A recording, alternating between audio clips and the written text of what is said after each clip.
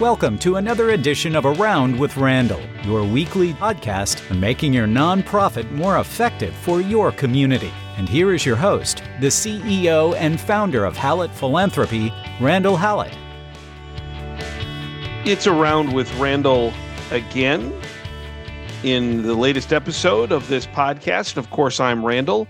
Want to thank you for your time and for your listen as we talk a little bit about the challenges in our nonprofit industry. And frankly, you could apply much of this to the for-profit world around the balancing of short and long-term goals and the implications of worrying too much actually about the short term.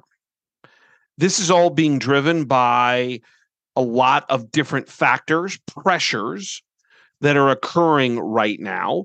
And what we find is that when we have these pressures, which we're going to list here in a second, we've probably realized that leadership becomes more about solving those individual challenges or issues in the moment than they do around building long-term strategy.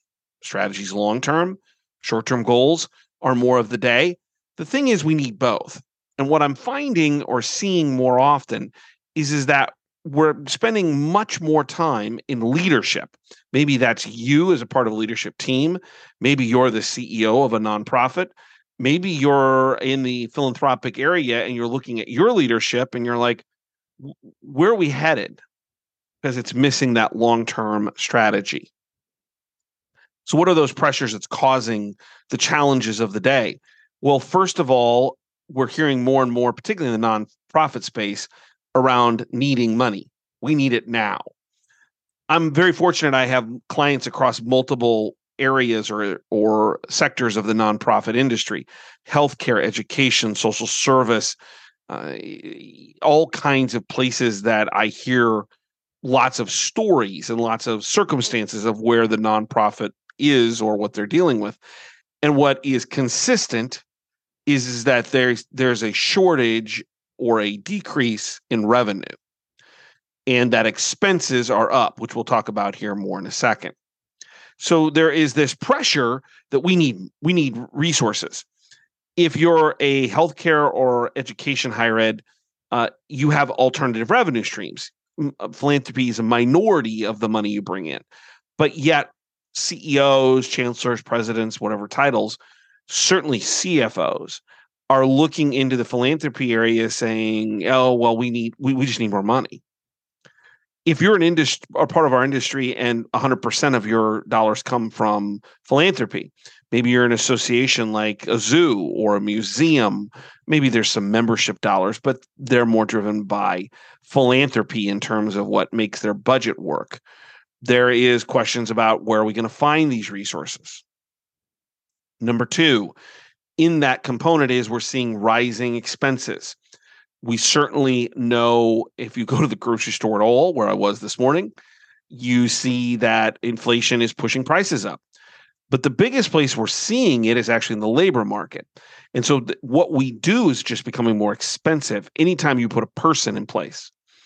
There was a story here in the last couple of days related to McDonald's that they're seeing such inflationary pressures on their labor force. They are beginning to implement, which you might have seen in kind of ad hoc ways, removing people from the equation to the point that one store has started to automate almost every aspect of getting your food from McDonald's, from the ordering to the manufacturing or the putting the food together to the delivery, drive-through, front desk or front counter.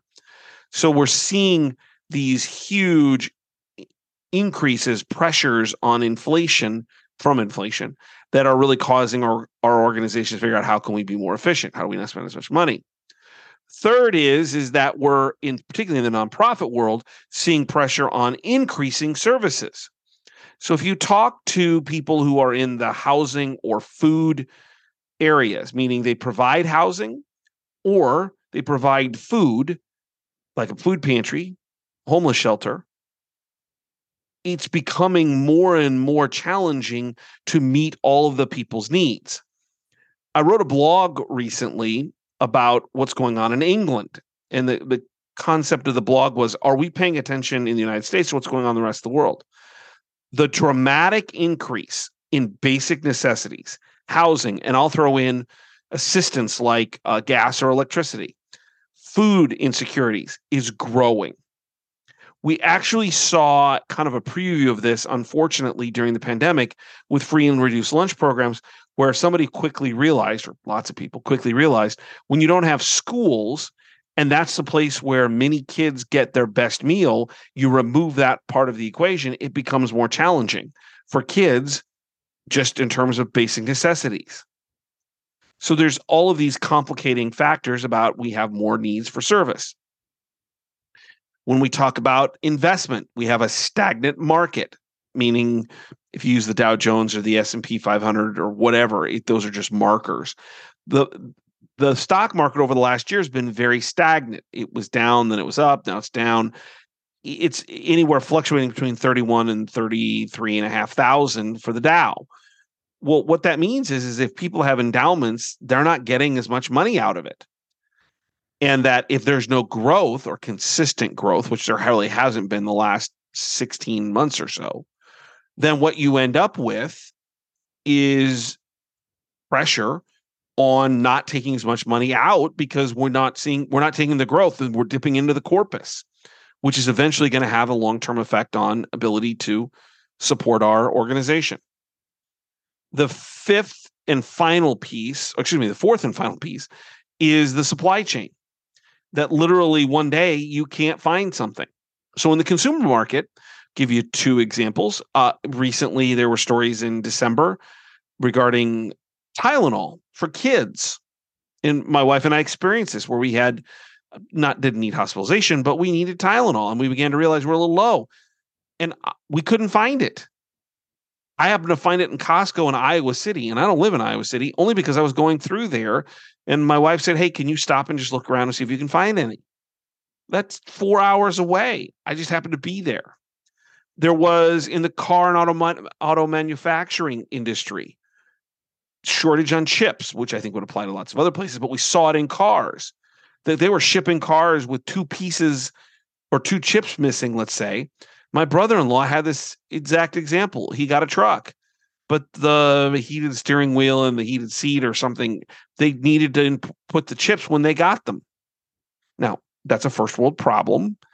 But what about things like when we went at the beginning of the pandemic, PPE and the ability to supply safety equipment for our frontline supply chain problems? So when you add, we need dollars now based on the factors of rising expenses, more needs for these services, stagnant markets, and supply chain, that's leading us into something that I think of as we're doing a lot of filling holes. And we're taking moment-to-moment challenges to try to solve them. And in some regards, we have to. I'm not dismissing the need for doing that. But the question becomes, from a leadership perspective, how much time are you spending on that versus strategy? Ernst & Young did a fabulous study in the last year or two on both for-profit and nonprofit about what happens when they call short-termism, when organizations, particularly leaders, spend too much time on short-termism solutions and forget about the long-term strategies.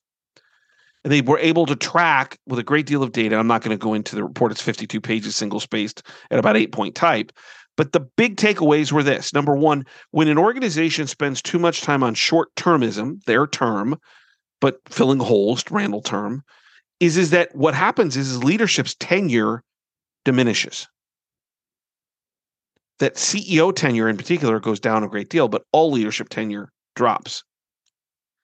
That there is a reduction in investment in the things that are more long-term, success-driven. Infrastructure, equipment, and most importantly, talent, people. I also would add, this was not in the study, but I think it's important, that we see an increased number of questions as we go along. It's exponential. If we're solving these short-termism issues, these three today, in 3 months, we might have 6. 1 or 2 might be the same. but we're adding to it. And in 9 months, we got 12. And what ends up happening is that the number of things we have to juggle in solving short-term gap-filling holes begins to increase dramatically, and it reduces the effectiveness of leadership and thus the organization. You might be able to realize where I'm going. We're seeing too much short-term juggling, filling holes, short-termism, if we steal from Ernst & Young, and not enough strategy.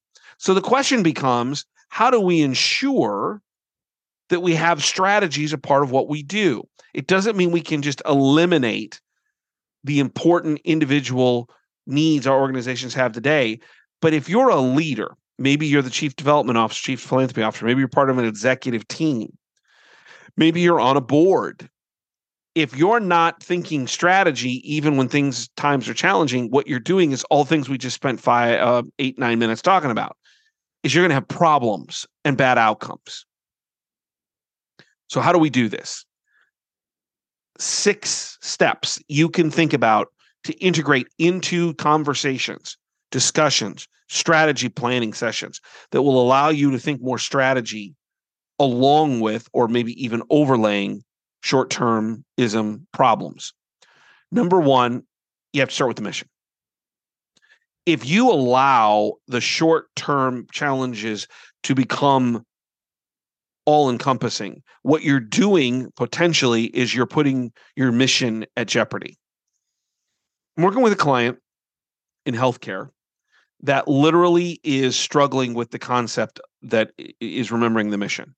There are so many moving pieces that they're literally just trying to plug holes in the dike like the little boy. And I'm on the outside, so I get to see it from maybe a much higher altitude, a little bit, see the forest through the trees. And what I keep saying is, and there's some others as well, don't forget your mission. Your mission is to serve the community. The reason you're a nonprofit is you have to take care of those that need care. And it's becoming really an issue that they're solving so many day-to-day problems that the executive team and the boards aren't talking about the mission-driven activity that should occur. How do they do it? What does it cost? What are the implications? We're going to get to this in a second. Where does philanthropy fit into that? Because if you don't have those things, then philanthropy struggles, Foundation, Development Office, Advancement Office, to be able to fund things, which we're going to come to, because donors, particularly the top-end ones, want to make a difference. So start having conversations about what we actually should be doing in terms of who we serve and what we do. Number 2 is that we're having reduced focus on 2, 3, and 5-year strategies. Now, in some industries, 5-year strategies may be too long, just 2 and 3. But what I'm finding is that we are dealing with so many short-term issues that nobody's talking about what do we want to be in 2 and 3 years, particularly at the senior level. Another client I'm dealing with, I had the privilege of spending some time with them in December on site, and all we talked about for a full day with their 2 boards, their governing board or their healthcare board and their foundation board, was around challenges that they're going to run into when they get to the year 2030. They didn't talk about the nursing shortage. They didn't talk about the challenges with payer mix, other than to say those are internal things. We'll be glad to answer your questions. But what we want to talk about is how we're going to meet the needs of what we should be, can be, and will be in 2030 with about 60 to 70 community leaders to really challenge them about where they're involved, what they should do, how does strategy fit into this. It was so uplifting. They're thinking 8 years down the road with a big challenge they're going to have. And they have a lot of options if they execute them now rather than wait. So make sure that there's someone always pushing. What does this mean for 2 or 3 years down the road? How does this fit into the bigger picture? Number 2. Number 3 is I'm seeing too often the use of the word yes. It's as if we're looking for magic solutions and we're forgetting about the tried and true. I think this is completely appropriate to say, I find this a little bit more often in the finance area and CFOs than I do in other places. Let's just cut. We'll just cut our expenses. I'm not advocating we all shouldn't be smart with our expenses. Certainly in my business and at home, I advocate that. But if that's the only response, or it's the immediate response, it misses a key component: growth. And I mentioned this a few minutes ago. What we know is people who are at the top end of philanthropy want to invest in things that are going to make a difference, that are measurable, that are going to increase the outreach of the nonprofit to serve the community in a stronger, better way. Well, that includes growth, not just reduction, not magic beans. And that's when philanthropy is at its best. That's a hard message if you are a smaller nonprofit in terms of, let me put that differently. That's tougher if the organization is large and you're a very small part of the organization, because you're one small voice amongst many.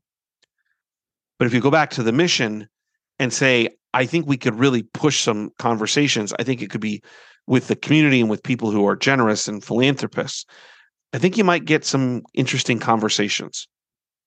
And don't be afraid to be loud. Respectful, but loud in being able to exclaim that philanthropy can be part of the solution. Number 4 is alignment. You need to have really great alignment, first and foremost with your stakeholders, with the community, and the board. And really emphasize, particularly for those who aren't in our business, and we should follow this as well. It's what I tell my son. You have 2 ears and 1 mouth. Use them appropriately and by percentage. Because we should be listening more. What does the community think? How do they value us? What do they think our challenges are? What do they think the community challenges are? How do we fit into those challenges and solve them? And just because the content expert may be your executive team or your chair of your board doesn't mean they have a responsibility not to listen to every other person throughout the community who have their own ideas, even if you don't use them. The second place is the ability inside leadership to have candid conversations to make sure everybody's on the same page. I just had a recent conversation dealing with a capital campaign with a client, and I recommended that we have a very detailed discussion with finance, because the finances are tight and we're in the middle of this or beginning this campaign effort. And once it's a capital project, so once we get the pledges, the conversation was, you got to put a shovel in the ground. And now that's not happening tomorrow. That's probably a year from now. But the one nightmare scenario I have in this particular case, and maybe a couple of others, to be honest, is you raise the money and then finance says, and by the way, it's pledged, so maybe you don't have every dollar in hand, but it's coming. And finance says, well, we just can't do it. We don't have the cash flow. It's like, no. I can't go back to the donors and tell them that. That was such a positive conversation. The CFO appreciated it. The organizational treasurer appreciated it. The board treasurer appreciated it, because then they could plan. That's an alignment conversation. The last is your employees. Are you aligned with them? Are you having candid conversations? Well, it happened nearly a decade, or actually more than that ago. I watched with great reverence one of my mentors, Glenn Fosdick, the former CEO and president of the Nebraska Medical Center, which now is Nebraska Medicine and renamed, when we went from a pension program to a 401k program. And the amount of time he spent in monthly meetings, he personally, and all of us on the senior executive team, having constant meetings in departments, organizational wide. We actually were using Zoom at the time, which is kind of amazing, or some variation of internal communication, to prepare the employees for this, so that when it got rolled out and had strategy sessions with them and explained to them, it was just not a problem, because Glenn Fosdick forced us to be aligned with the employees. Communication, openness. Here's where we're going. Here's why it's important. Here's what's going to mean financially for the organization. Here's how you can overcome that through a matching 401k program rather than a pension program. It was amazing. I thought this would be dead in the water when I first heard about it, but we were aligned. Glenn Fosdick deserves credit for that. Are you aligned with your employees? Are you having honest, open conversations about what's going on? The fifth, real quickly, is just, are you looking at the right dashboards? And really, it's about data. If you're a senior executive and you're worried about, is the floor getting swept? Because that's what we tend to do in crisis. We tend to narrow focus and not worry about strategy, or the board starts asking management questions rather than strategy questions. That's all about dashboards, data. And there has to be some candid, honest, open conversations about, hey, that's really not what we need to be talking about, to get more strategy discussions amongst board, community leaders, and our executive teams. And that's a hard sell, because when things are up in the air and not running well, sometimes leaders want more data. And more data is not bad, but if it's putting a stranglehold on adding strategy to conversations, then if you pull back the data, you're more likely to see a longer view. The last is that we have to invest in talent, and invest is the key word. That early on in my career, I was helping a nonprofit get started and working with the CEO, who was actually a Jesuit priest. And we were talking about how he was going to fund or find talent for the head of advancement for this particular school. And he had a dollar figure in mind. And I said, you're going to get a terrible employee. You're just not going to get what you need or want. I was told, and one of my all-time favorite phrases is, it's a moral imperative this person make less than I do. And I said, okay, at the end of the day, you get to make that decision, but I think you're not going to like the result. And literally 6 months later, I get a phone call saying, we have a real problem. And I said, that's because you're not paying for talent.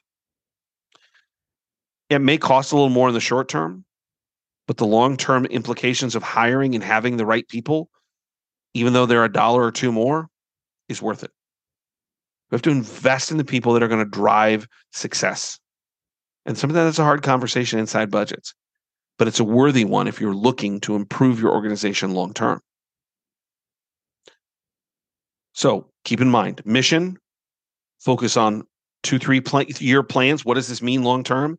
Not saying yes to everything that's a magic bean or bullet, aligning with your constituencies, creating the right data flow and looking at the right dashboards, and making sure you're investing in great talent.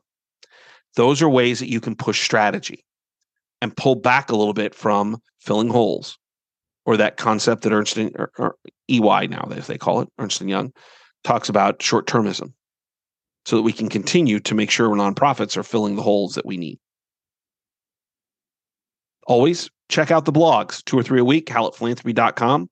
If you'd like to reach me, that's podcast@hallettphilanthropy.com. Finally, challenging times require leaders to step up, step into the breach, and figure a way to make what we do better. Nonprofit work is no different.